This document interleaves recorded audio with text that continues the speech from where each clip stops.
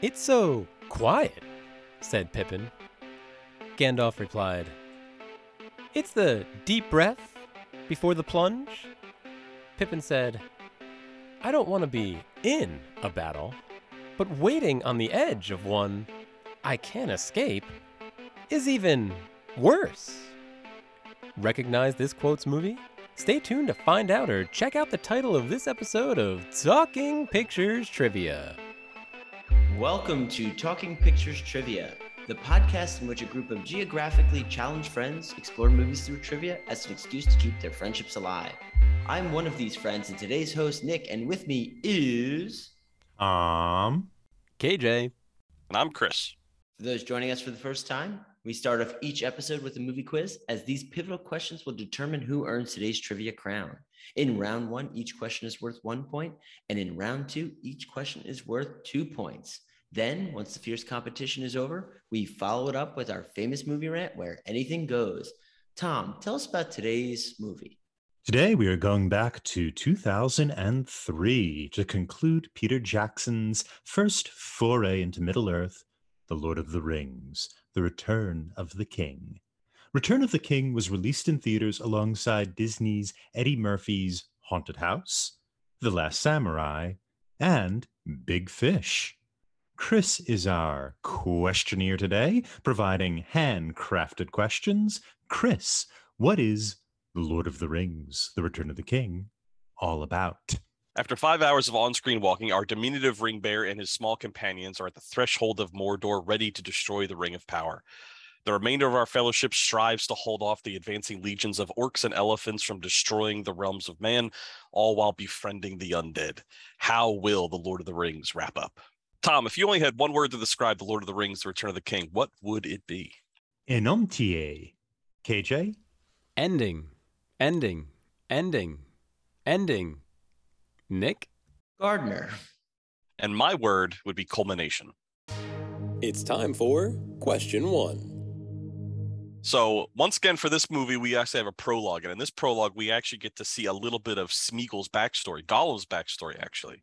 So my first question is, why does Smeagol think that his friend should give him the ring? Locked in. Locked in. Locked in. All right, KJ, you were the last to lock in. So what do you think? What was the reason why Smeagol was trying to convince his friend to give him the ring? Smeagol was telling Deagle that it was Smeagol's birthday, therefore he should have the ring. Nick, what about you? Birthday. And Tom? Yeah, I had the same. It's my birthday. Well, in no change from the last episode, if anybody actually listened, my question's way too easy. All 3 people got the question right. Congratulations for getting 1 point. The reason I wanted to bring this up is because every one of these movies has had a prologue.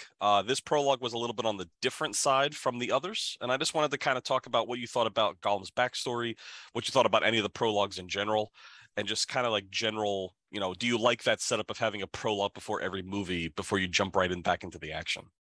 So this trilogy is an incredible adaptation of the book. I really think so. There's a few things they chose not to adapt for Return of the King, which makes a lot of sense for the movie, but I wish they were in there. But one of the really good choices they made was just showing us Smeagol's story instead of having that explained by another character. I thought that was a great way to open this movie. I thought it was a great way to get us back into Middle-earth, just like in Two Towers when we went and followed Gandalf. So I really like this opening scene. Did you think that Smeagol was going to always have like a speech effect or impediment? Like when you see him not transformed into Gollum. I know the first time I watched this, I was kind of like, oh, he's always talked that way? Yeah, I guess it's an odd thing because none of the other hobbits do. Yeah. He's a different type of hobbit, though. He's a river hobbit. He's not a Shire hobbit, so maybe that's the justification. Well, and it's years, right? There's like accents and yeah. We'd have trouble talking to Ben Franklin, and that's not as far. But the back other as Deagle Frodo didn't to- have that. Like, anyway, I just Yeah, that's true. That was. Is it a Jar Jar that Binks jumped out. situation going on? I don't know. Yeah, I like the prologue a lot. And it's also, Nick, you said something last week in our first impressions that these movies kind of come off as one large movie. And I think that's right, because they were all made at the same time. And the those kind of prologues have a means of they kind of break up the action a little bit, so you're not in one 12-hour movie, but it's able to take a breath. And also the Schmiegel story is really haunting. Like Peter Jackson comes to this trilogy from the horror genre mostly. That was his the films he's made, some good, some bad, but that really plays strongly in this prologue. It's a terrifying one where you see him kind of trapped in these rocks, and he's looking at the ring and he can't remember his own name anymore. It's a very, very creepy and scary prologue. Even the music, as he continues to be corrupted by the ring and degrade and transform into what we now know him in the films, it's really well done. I have to say, the prologues in general on the sequels really do a good job of getting you right back in. I do kind of wish this prologue was a little bit longer, though. I don't think we get enough of Smeagol as the not corrupted. Because that was always my initial thing. Like, we get to see Frodo go from lighthearted, everybody's hobbit in the Fellowship, and we get to see him in the final scene of this movie and see him be really, really like wrapped up in the power of the ring. And I don't think we get to see that with Smeagol. And I know we're supposed to just assume that it happens, but you're not given enough character development, I guess, with Smeagol. I guess you can't develop every character either. But I don't know that Smeagol was a good hobbit before that prologue either, unless I was told so. And I guess that's the only thing I would have liked to have seen. But in a 3-hour movie, can you really add 5 more minutes to show me more Smeagol? I guess maybe that's not a good way to start a film. You do get the good Schmiegel, though, right? Because it's like Schmiegel and Gollum, that the kind of the split personality is the way they depicted. And Schmiegel seems, there's at least a part of him who wants to treat Master well, to help Master. Right? So you get the impression that throughout his actions as the leader of this trio, that there is this kind of good heart there that's been corrupted. So I always got the impression that there was a kind of good hobbit. Well, to get too nitpicky, at this point in time, right, Sauron's at his least powerful, so the ring should be far less corruptive than it was when Bilbo had it. And so, at least in the movie, why was it so quick to have Smeagol strangle his friend?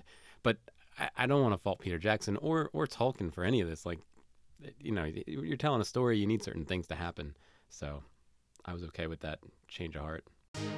It's time for question 2. All right, so for question 2, we're going to jump a little further ahead in the movie. In the film, we see our first glimpse of Minas Tirith, the seat of power of Gondor and the home of Boromir from movie 1 and Faramir, who we met in movie 2. Like every great city, the Big Apple, Sin City, Minas Tirith has a nickname. What is the nickname? Locked in? Yeah, I'm going with a guess. So yeah. Locked in with a guess. I can imagine Boromir advertising it and using its nickname, but I have to lock in. But okay, I'm just gonna say it. It was something of, I think it was like something of man, the Sanctuary of Man. All right, KJ, what about you? What do you think the nickname to Minas Tirith is? Was it the White City? And Tom? I had the White City also. I'm a little confused because I think that's also Chicago, but I had the White City. Yeah. So the White City is one of the nicknames for the city. It wasn't the one that was mentioned in this specific movie, though. After Pippin picks up the all-seeing eye, the orb at Isengard, him and Gandalf have to run to Minas Tirith very quickly. And Gandalf says that this is known as the City of Kings. Is what Minas Tirith is actually nicknamed of. Yes, that is correct. All right. The reason I brought this one up is we're jumping right from the prologue all the way to the penultimate battle. I wanted to go all the way to the Battle of Gondor, Battle of Minas Tirith and Pelennor Fields. And I think we'd be remiss if we talked about the Lord of the Rings: The Return of the King and didn't talk about this battle. It had so many good things, like people riding on elephants. So I just wanted to get your opinions of it, what you noticed about it, anything that you thought stood out about the final battle. It's wonderfully choreographed. it's larger than Helm's Deep. Helm's Deep battle is beautiful, but this is larger in scale. It looks great. There's a lot of parallels in the the blocking. So a lot of times you'll see these knights ride across the plain, and the city itself is actually pretty symmetrical, even though it's it's these collection of circles that are moving up. And usually when it's shot from the field, you could see the city as this kind of parallel thing. And the orcs, especially that lead orc who's very physically deformed, he's obviously completely asymmetrical. His body's asymmetrical, his face is asymmetrical.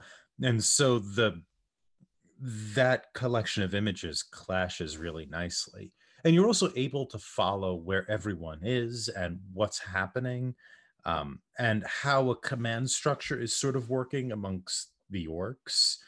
It's easy to follow and spectacular in its size as well. I completely agree, Tom. It is incredible how well you know what's going on all the time. That is not only great in this movie, but I feel like it was probably a playbook for movies moving forward as well. My problem with the battle is that it's an absolute good versus an absolute evil. I think Game of Thrones does this a little bit better, where you understand both sides, you know why each side is fighting. This is, look, these guys are good, these guys are bad, period. There's no redeeming the men that are on the elephants. We don't get any of their story. They're just bad. Um, it's also a little weird how many times, oh, they're just about to lose. Oh, wait, these guys showed up. Oh, they're just about to, oh, these guys showed up. And it kind of works. And I know the theater, they cheer and everything, but I, it's part of the reason I don't like this movie that much is this battle's almost too big. When you were saying about different elements showing up, all I heard in my head was the chant, Grand, Grand, Grand, Grand. The big wolf head that comes to be the battering ram. Like, there were these elements that would, I'm like, how did they get that thing all the way up there? And why didn't they use it immediately instead of starting with the little battering ram? I'll give them a little leeway, but it is funny, those different elements. What I did like is some of the creative defensive solutions that Minas Tirith had. So, for example, they had trebuchets, but what's usually used to siege, they were using in the other direction and taking apart parts of their city so they could throw the boulders and the rocks out at the oncoming army. I mean, I don't know if that ever really had any historical significance in real life, like any basis, but it was an interesting take. I kind of agree with KJ on this one. This battle seems a little redundant to me. We just saw the Battle of Helm's Deep in the last movie, and I know you need to have a culminating fight here. You need to show the good versus evil, but a lot of this fight felt the same to me. Like he said, what it was leaning one side, the orcs were getting ready to win, and lo and behold, the horse riders come. It's the same exact ending as what happened in Helm's Deep, except Gandalf was inside the city instead of outside of it this time. I did like a couple of the changes. I thought it was really cool to see how the orcs used fear to their side. It's a little bit of a graphic scene, but they show the orcs returning the prisoners to Minas Tirith, and they're literally catapulting the heads of the first army, the first wave of soldiers that went out to face them. It's very interesting, like how two different good versus evil would kind of come at a war scene like that. KJ, I just wanted to ask you one question about your it's only good versus evil. What did you think about the ghosts? This is the first time we've seen that there's actually like a ghostly presence in Lord of the Rings. And what did you think about them? Because they're not really necessarily good or evil. They're kind of somewhere in the middle, right? Well, I would think Tolkien would argue that they are good because they're on the side of men back in the day. They were not loyal, and they were late or treacherous, you might say. And then they had to repay their debt. So I don't think they're evil. They're just kind of bad, right? They don't derive from a devil or from Sauron. They still derive from whatever the gods are in this in Middle Earth. And then to bring up my favorite thing, which unfortunately we didn't bring up too much in the Two Towers, they were also very eucatastrophic. right? If they hadn't betrayed back then, maybe they would have won. Who knows? But since they didn't, they were available now when all hope was lost. This terrible thing that happened in the past turned out to be a very good thing for right now. They're only good if you're Isildur's heir. Otherwise, they are bad and they are going to kill you for going into their domain in the mountains. But yes, they were oath breakers effectively back in the day, and this was the only thing that would help them be redeemed. Although I will say there's one line with Gimli that I feel is a little bit out of character. He's like, maybe you don't free them from their obligation because they're handy to have around. And he's like, no, I'm going to do it. It's like, not a bad point. Yeah. But I also felt it was a little out of character for Gimli. I feel like that whole crew is fairly honorable. I was going to say, so my defense of this battle and why I think it's different than Helm's Deep and actually is thematically evolving the story is that we see pretty pivotal characters die or deal with death or being knocked down, right? We see the King of Rohan being killed. We see like Gandalf's staff broken. We also see a kind of diversity because we see Denethor die as well. We see kind of like the bad leader die. We see somebody experience death in different ways. The King of Rohan experiences death nobly and moves on, is now worthy to join his fathers in the hall. Denethor isn't. He is he's somebody for whom death becomes this kind of blind, right? He just sort of embraces death in terms of hopelessness and what have you. And that doesn't seem to be as strong a theme in like the Helm's Deep battle, right? Where we have the one elf character who's a fairly minor character die, and that's sad. But I think this movie especially is about dealing with death, dealing with the kind of underworld and coming out from the underworld. And death is a big part of that. And I think this battle starts to advance that theme in this movie really well. Yeah, I see what you're saying, Tom, and I guess that does actually happen in the film, but the battle mechanics and the visuals are so distracting compared to the deaths of the kings. I'd forgotten the King of Rohan had died. I obviously remember Denethor dying. It's pretty extreme. And not to compare it to the book again, I feel like they had more time. They were able to do that more in the book. So again, great adaptation. At least it's still in there and we get to see some of it. But while I'm sitting on the couch or wherever watching this movie, I'm not feeling it as much as I would have hoped. If I had to compare the two, Helm's Deep is definitely like tighter. Like that's a battle. And there's definitely, you can evolve more with it, where they were throwing more things at you sporadically for the battle at Minas Tirith. But also you go back to that battle like a million times, like other things are going on. So then you catch up where we left off. And usually that's when the next wave or the next challenge comes up. But I will say, regardless of how you feel about either of these battles, one thing that really jumped out at me was that the visual effects held. They still are darn good. If you think about this, this was all made in the early 2000s. I was still very, very happy with how everything held up. I'd be interested to know if they touched up the visual effects. You know, like Star Wars has never done. They always go back and re-edit, reduce special. I wonder if they did that when they did, you know, if they ever upscaled it to Blu-ray, if they ever upscaled it to, 4K. Did they go back and the studio go back and touch up the special effects to make them better or not? But I agree, the special effects look fantastic. Like I believe those elephants exist somewhere in the world. Elephants do exist in the world. I've read about it. I believe he means olifants. Somewhere there's an elf running around on top of an elephant. Good defense there, Tom. All right, with that being said, round one is now concluded.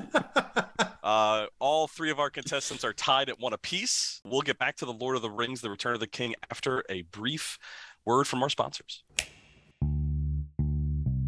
Join another Talking Studios production, Limited Lexicon, where we play through text-based adventure games. Text-based adventure games were computer games from before computers had graphics. The game uses text to describe a scene, and the player types back how they want to interact with the game. I'll read the text from the computer, and my co-host will feed me commands. This season, we're playing through The Hobbit from 1982 on the ZX Spectrum. Here's a quick sample. I thought a lot about our first command, and I think it should be no print, because we don't want to print things as we're going along. I think by default, it's not going to print. And even if I did type print, where is it going to print to? 1982? I would imagine if we go west, we're going to be south of the troll, right? Just south of the troll land. Yeah, let's try it.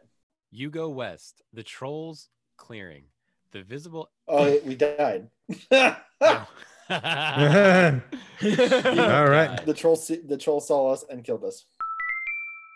So I think we have to say the answer to the riddle then. The answer is dark. Say dark, I think. Talk to what? Gold. Gollum. Say Gollum, dark. You talk to Gollum. Thorin says, hurry up. And we died. And we died.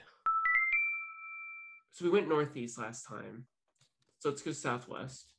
You go southwest. Visible exits are north, northwest. You see the valuable golden ring. Oh. We're ending it here. That's Wait. perfect. Oh, That's right. perfect. Limited Lexicon, coming to your podcatcher and YouTube in late 2022 by Talking Studios. All right, and we're back. Before we get started with round two, though, it's a tradition on the show that we usually ask the guest the question. But since I'm the guest, I'm going to ask it to everybody. If you could write a sequel to The Lord of the Rings, The Return of the King, what would it be? So I know Tom threw out a sequel last week, and I cannot imagine what a sequel's going to be this week. But something smaller. Here's what I'd like to see. Maybe a 40-minute movie of the Scourging of the Shire. I'd love to just watch that snippet. I understand they didn't have time to include it in this movie, but it would be great if a movie opened up with the Hobbits reuniting. I guess it would be in Gondor, and then a quick journey back to the Shire, and then give me the story of the Shire with Sharky, the whole 9 yards. I guess maybe not Sharky since he's on a spike, but yeah, I would love to see the Scourging of the Shire. I think that would be a cool, smaller movie. I don't think they left it out from the presentation of the final cut just because they made it seem like that never happened. Whereas in the books it happened. But when they went back, the four of them are sitting in the bar and everyone just was like living their life like they always did before. So they just like cut that out. It would be interesting to see though, KJ. They'd have to, it's almost like a rewrite though, you know? Yeah, because Saruman's dead, right? We're assuming that Spike killed him. So it didn't happen, but it would be really cool to see Elijah Wood and all those guys coming back. And I think my sequel would be more in the lines of, I actually think Tolkien was trying to write this, so I couldn't find the text, was this sort of idea of, now that there isn't any manifestation of evil in the world in the sense of a Melkor or a Sauron, that the kings in later years, like the descendants of Aragorn or whoever takes over after him, that they sort of drop all their martial virtues and whatnot, and they become kind of sort of like lazy kings. And the movie ends up being about like the kind of the difficulty of the House of Man, or the Age of Man, this fourth age, kind of like Wall-E. Is that how Wall-E goes? Yeah, I guess so. yeah. It becomes everybody's just strapped into VR and riding what are those freaking things called? Does the Shire become a trash dump? Is that what's going to happen? yeah. No. The Shire is the one place where that kind of like good living remains, right? Like good living is, like doing Shire stuff, being with the family, making sure, Rosie, what's her name? Rosie Cotton. It is Rosie. Oh, that Rosie could Cotton, have been a question. I don't know. No, yeah, well, we're all getting it now. Tom, what's the conflict? I think that Who's the laziest? yeah. Well, I think it's just they're trying to I don't know, find good rule again, right? That they're trying to revivify the line of Aragorn, and maybe find a destined person. I'm not really sure. It was more environmental, I was thinking, rather than kind of plot I'll watch it. dynamic. Mhm. I'll go quick with my idea because it's really not a well thought out plot. But right at the end of this movie, the elves, Frodo, Bilbo, Gandalf, they go east in the boat. Where do they go? That's what I want to see. Yeah, that's exactly that was my idea. Yeah. I want Yeah. to know what happens to Bilbo and Frodo once they leave, because Yes. A, we don't know where the elves are going, and B, what's going to happen when two non-elves show up. I would love to see that hijinks. It's time for question 3. Toward the end of the movie, we see the coronation of Aragorn, finally the return of the king. This is the final appearance of not only him, but also most of our Fellowship heroes. What is Aragorn's last line of the movie? Locked in. Locked in. Locked in with a guess. I think it's a pretty good guess, though, but locked in. All right, KJ, what is your locked in guess? I'm going to say the last thing the king says is to one of the hobbits, you don't need to kneel to anyone. Right? It's kind of a nice curt tale for his story. If it's not his last line, I hope it is. What about you, Tom? I had basically the same thing. He says, "My friends, you shall kneel to no one." Nick? Yeah, same story, but I think it was something like you bow to no one, but I think we're all in the same kind of boat here. All right, well, we're going to give the points to each of you because that is the general idea, although Nick was definitely the closest. The exact line is, "My friends, you bow to no one." He is talking to the four hobbits. So bow was indeed the correct word, but I think you all were on the same exact path anyhow. The reason I bring this up is I wanted to talk about Aragorn specifically. I think his character development from Fellowship all the way through the Return of the King is probably one of the standouts of this. And I think also we've talked about how Peter Jackson rewrote this a little bit, gave us some different through lines. And I think some of the Aragorn stuff was actually for the better.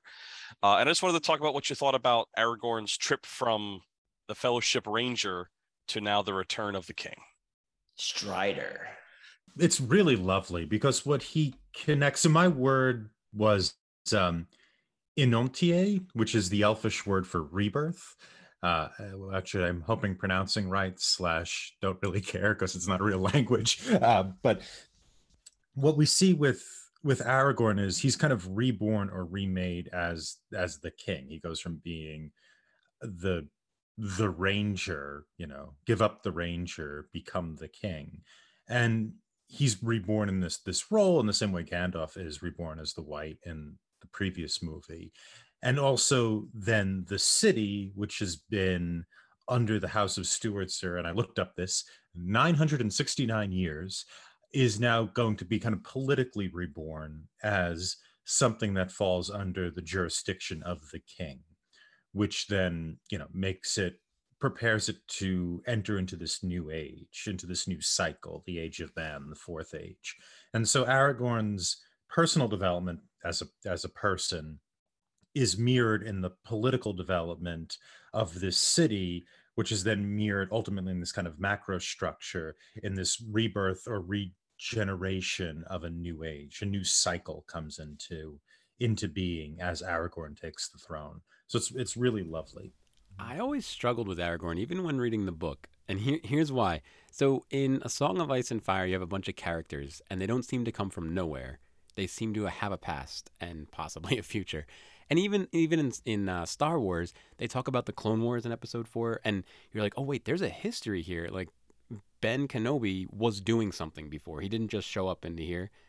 I can't imagine what Aragorn did before he met the hobbits. They talk about He was ranging. He was walking around. What were his goals? Was he just sharpening his skills? He was in a war. We saw that he was in a war with the King of Rohan was a boy. Remember that? Because Aragorn's like 86 years old. Well, that's what I was just going to say too. He's 87, but I couldn't remember if that was just in the extended edition or if that was in the regular. But he's been to both your points.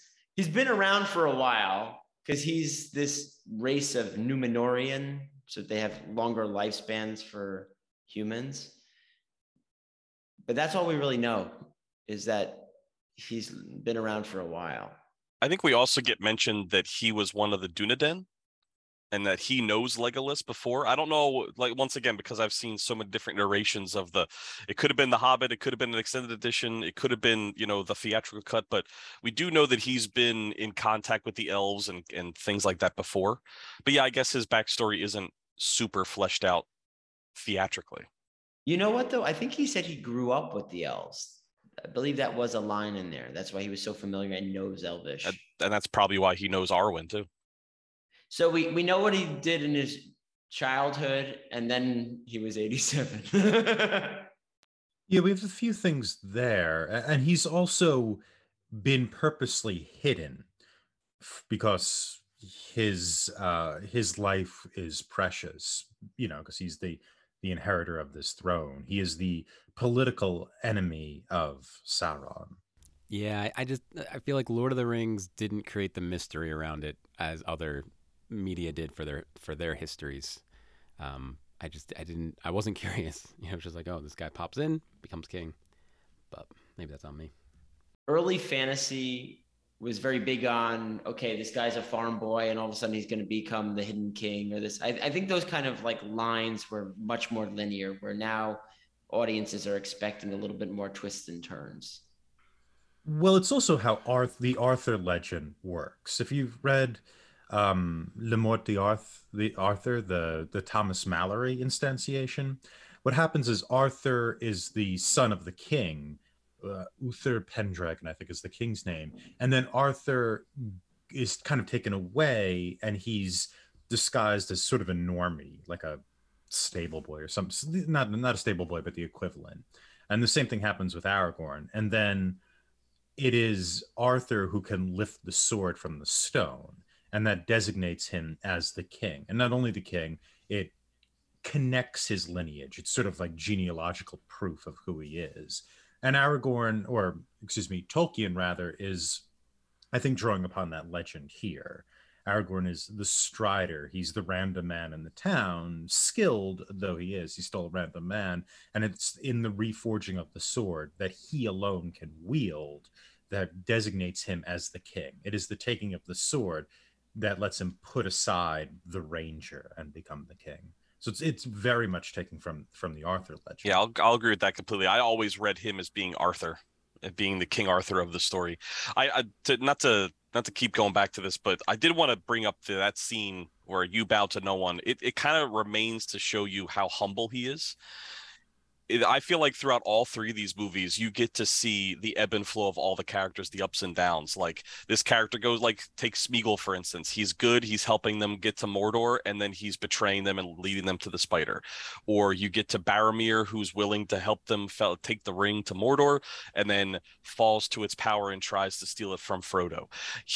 Strider, I'm talking about, is probably one of the only characters in the entire film, perhaps maybe except for Sam, that pretty much never has one of those little downturns or one of those little, hiccups in their moral fiber. He always turns down taking the ring. He always does the right thing.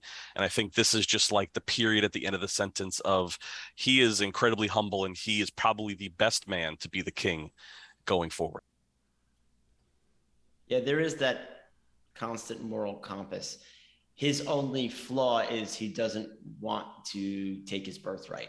Like at first, like he has to get to the point of, which is the thing in the movie that I think Peter Jackson changed a little bit, because in the books, he's actually already has the shards of Narsil. Like he's carrying around that sword with him. Like I feel like the movies do a better job of painting him as a person that doesn't want power and then ascending to it. Whereas the books they never really tell you that he doesn't want it and then he ascends to it. So I feel like that was one of the edits in the movie that I thought I'd like more than the book. It's time for question 4. What is the color and object that make up the final shot of the movie before it fades to black? Locked in? Locked in with a guess. It's kind of poetic. Not the guess, the answer to, like. I thought you were having a poetic guess. No, right. I was waiting for it. Are you going to give us a haiku or?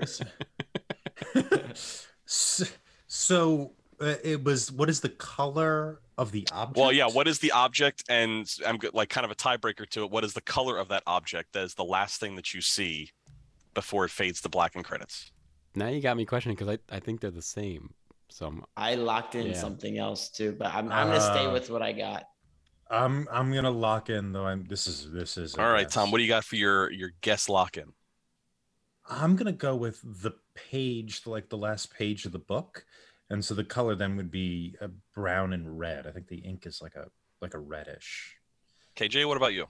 is it not the Red Book, the book that Bilbo started and Frodo finished? The Red Book?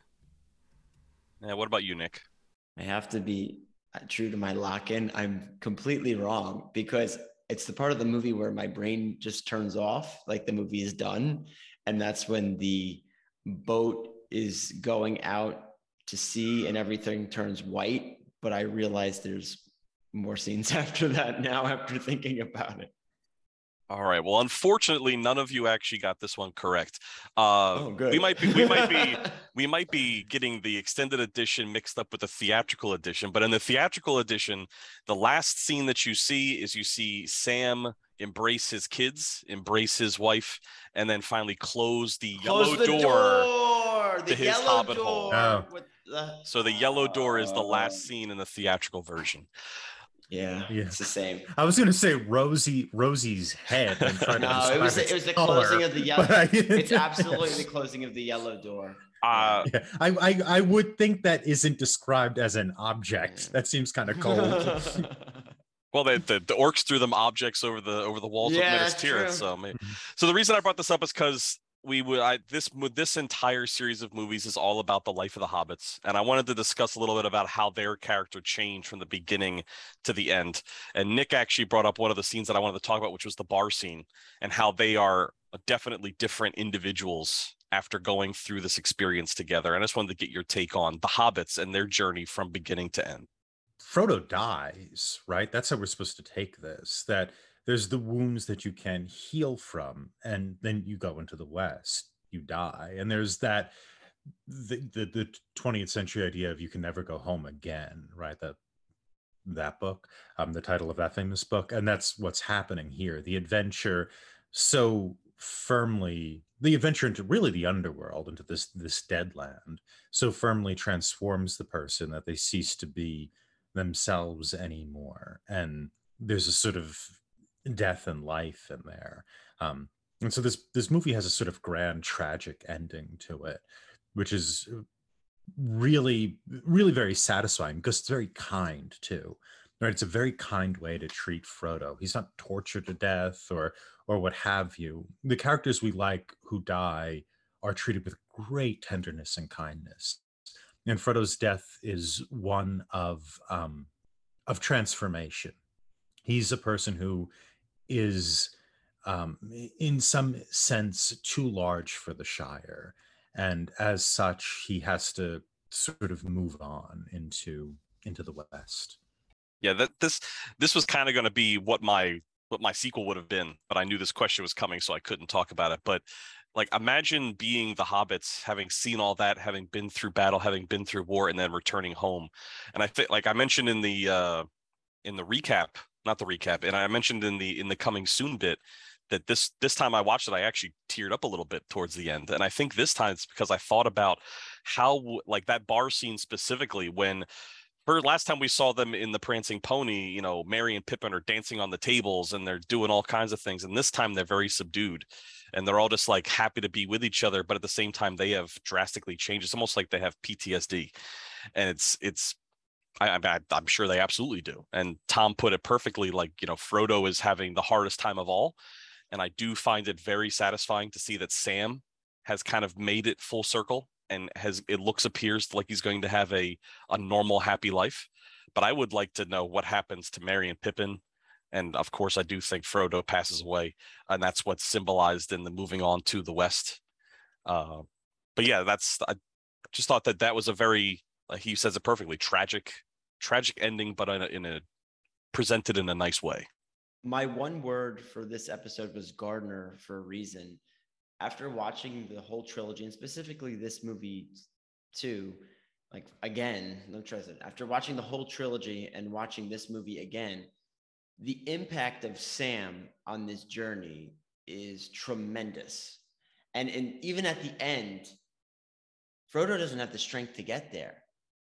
Sam puts him on his back and gets him there. He knows that Frodo has to make the final decision, but he does everything possible that he can to get him there. Even that scene when they're going through Mordor earlier on, we said, oh, well, I have supplies for the return journey.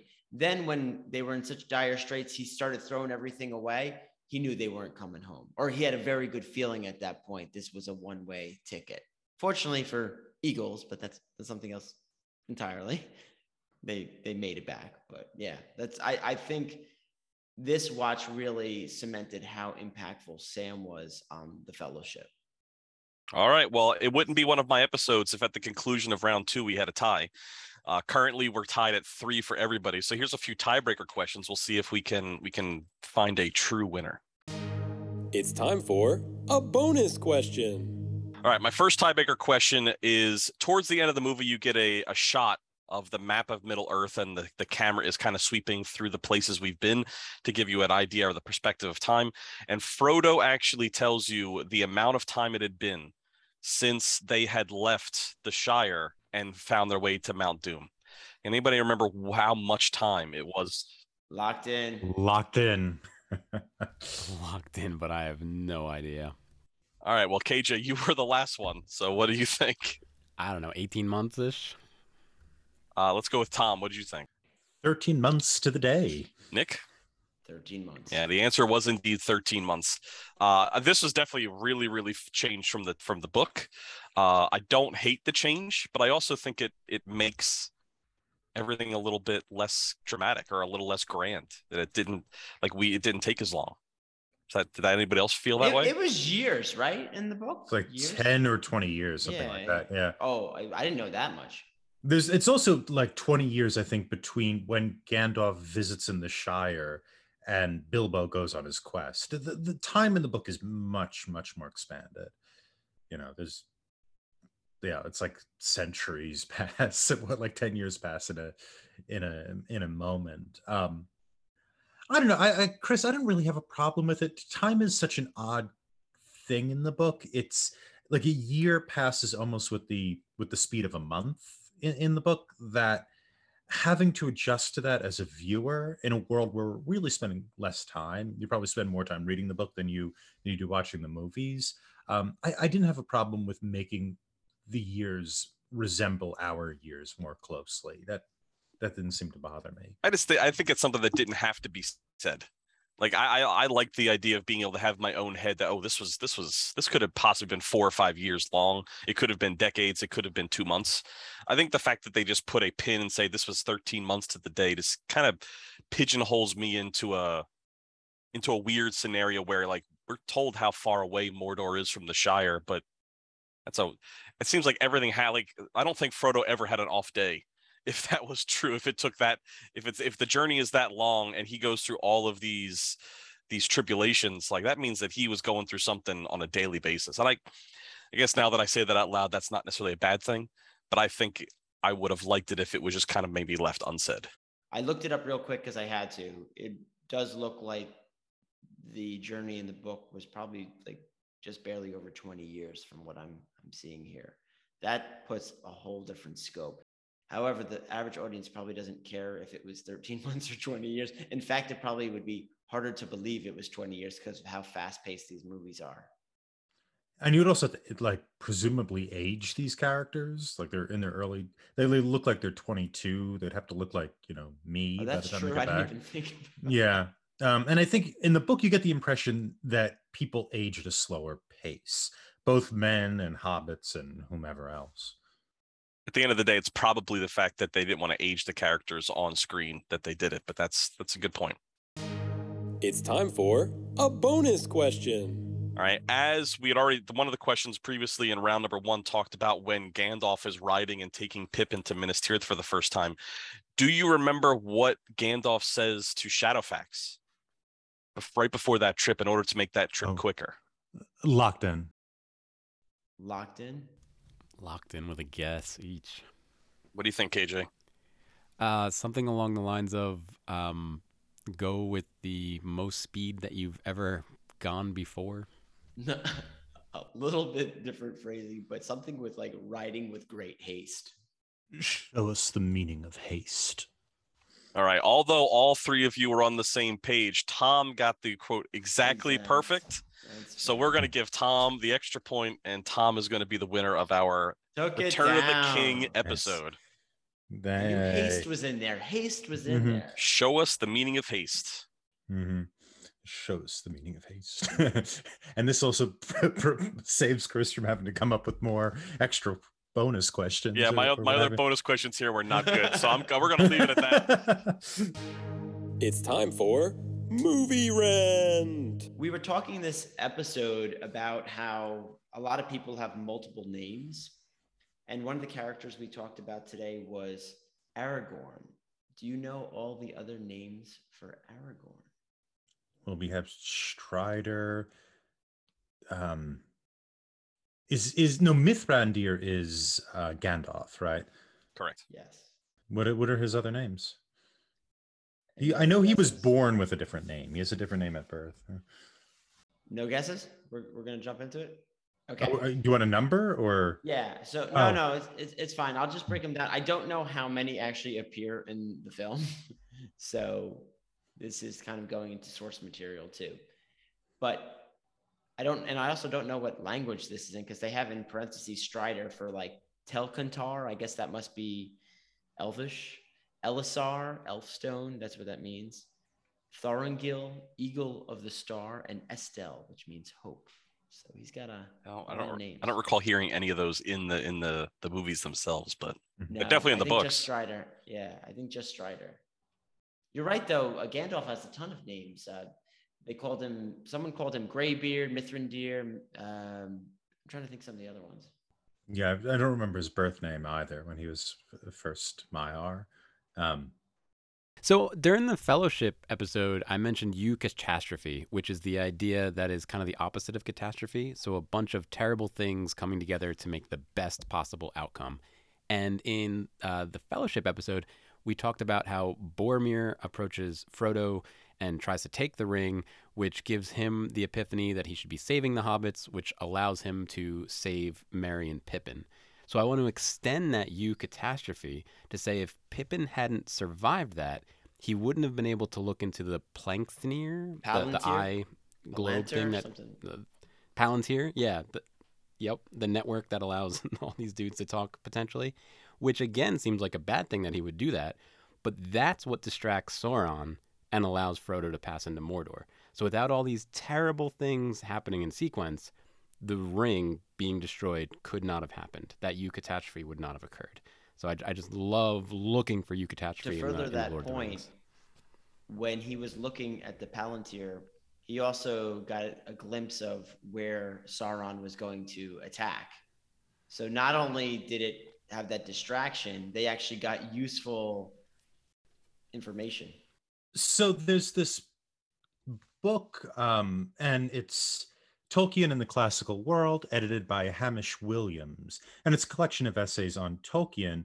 And there's one of the essays by Benjamin Eldon Stevens, which is about eucatastrophe. His middle name is Elvin? Eldon. E-L-D-O-N. Yeah, that'd be cool. But it's about eucatastrophe, and he is looking at the kind of classical idea that you see from the Odyssey or the Aeneid rather, of the underworld journey of the hero going into the underworld, also known as catabasis, and encountering the dead. And we see that a lot here, right? We see Sam and Frodo go into a sort of underworld when they enter into Mordor. We see literally our hero Aragorn go into the dead world to recruit these spirits or whatnot.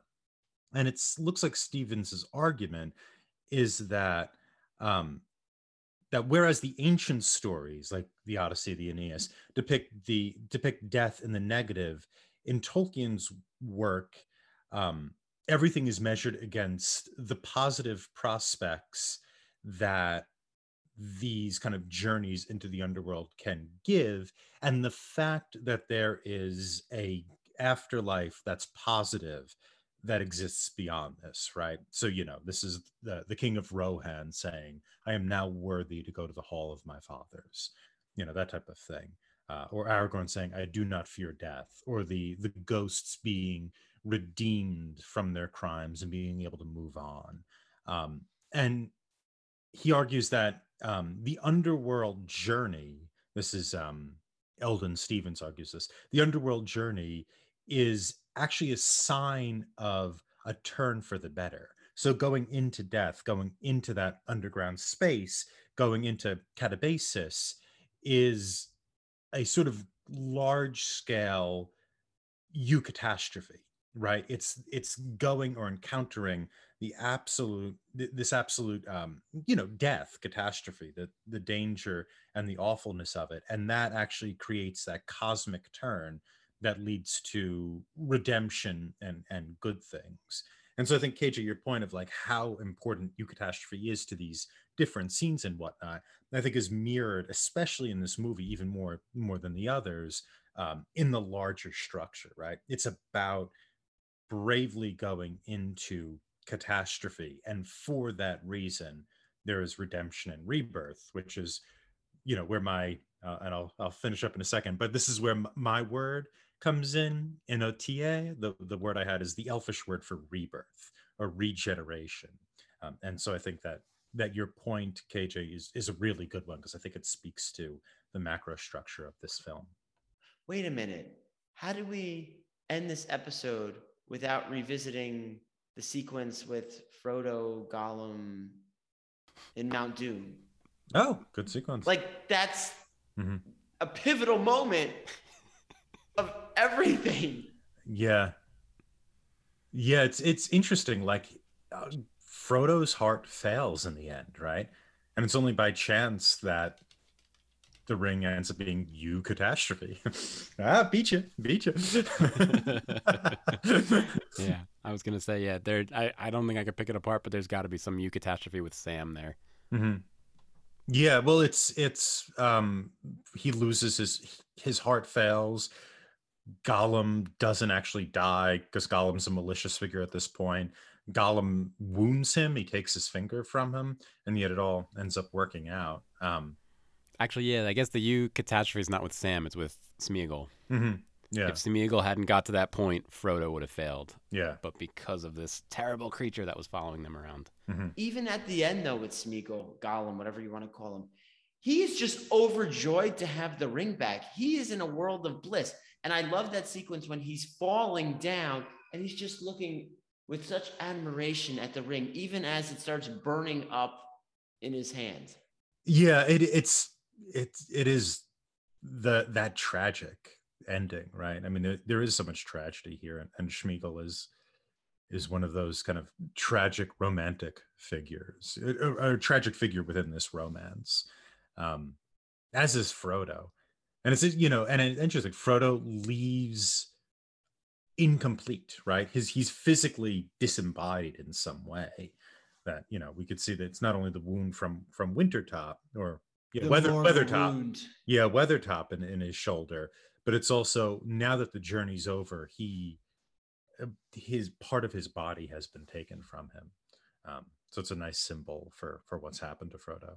Well, I'm going to try to stay as scholarly as Tom was. I want to talk about the people that live on top of the mountains. Do you remember when Pippin lights the fires of Gondor to like alert all of the realms of man to come and help? Gondor has called for aid. Who lives on the top of those mountains?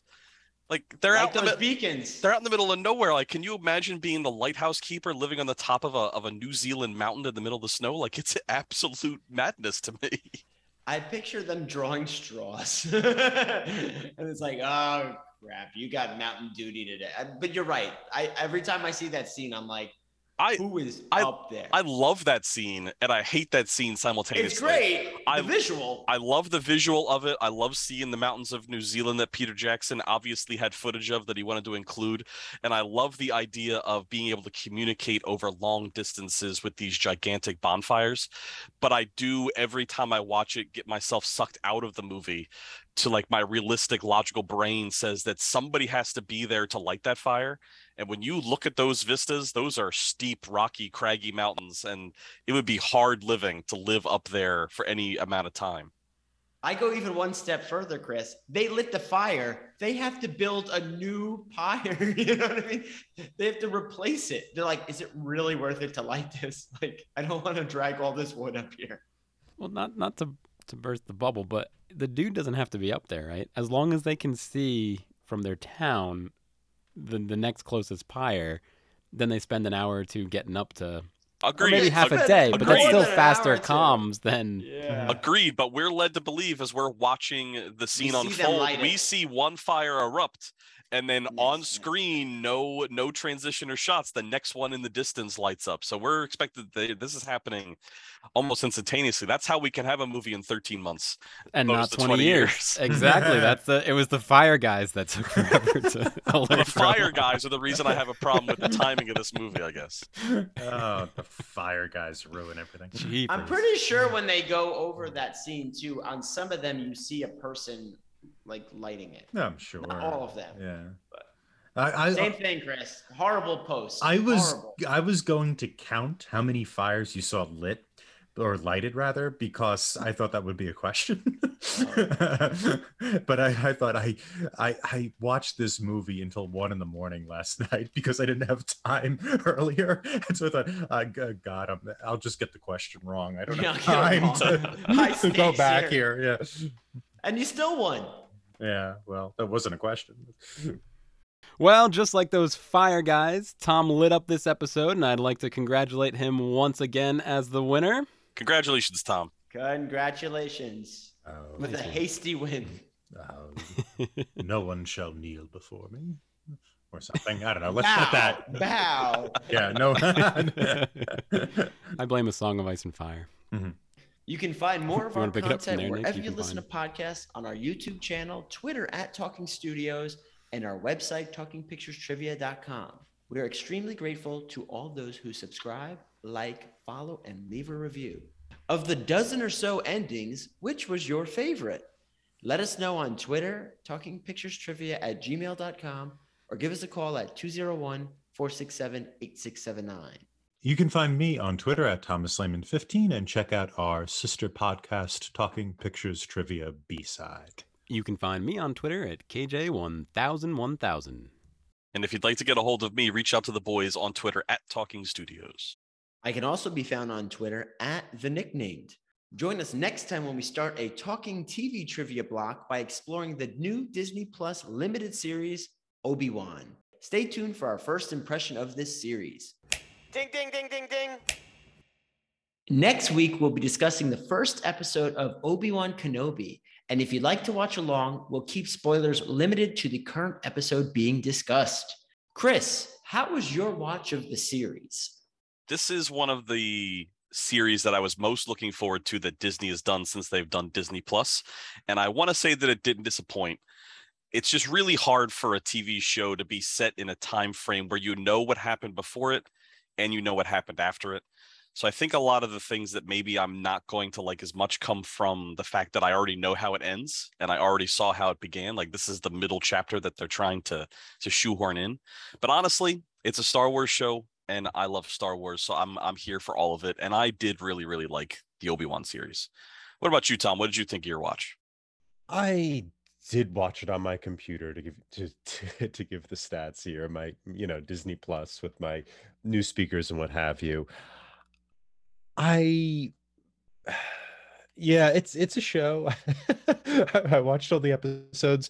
I enjoy The Mandalorian, I think, a lot more. We did The Mandalorian last year at this time, and I had some criticism criticisms of it. I'm not the biggest Mandalorian fan, but The Mandalorian has a sort of verve and spirit to it. There's a bit of fun. There's a bit of kind of Saturday morning energy to it, which I think is unfortunately missing from a lot of comic book movies and media that's coming out. And Star Wars kind of falls into this realm, right, of sort of fun childhood influenced types of media, and a lot of it now has become much more serious, and I think this show is uh, much less light than The Mandalorian. It's much more I don't want to say self-important because that isn't exactly right, but it is dealing with something like the American myth, right? The Skywalker series is sort of become the American Bible in its own way. And so it really almost can't have a light touch, right? This is Darth Vader and Obi-Wan Kenobi and these huge names.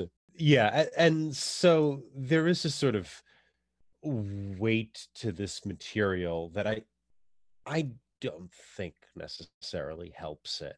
It makes it almost feel slow. And that was my general first impression. KJ, how was your first impression?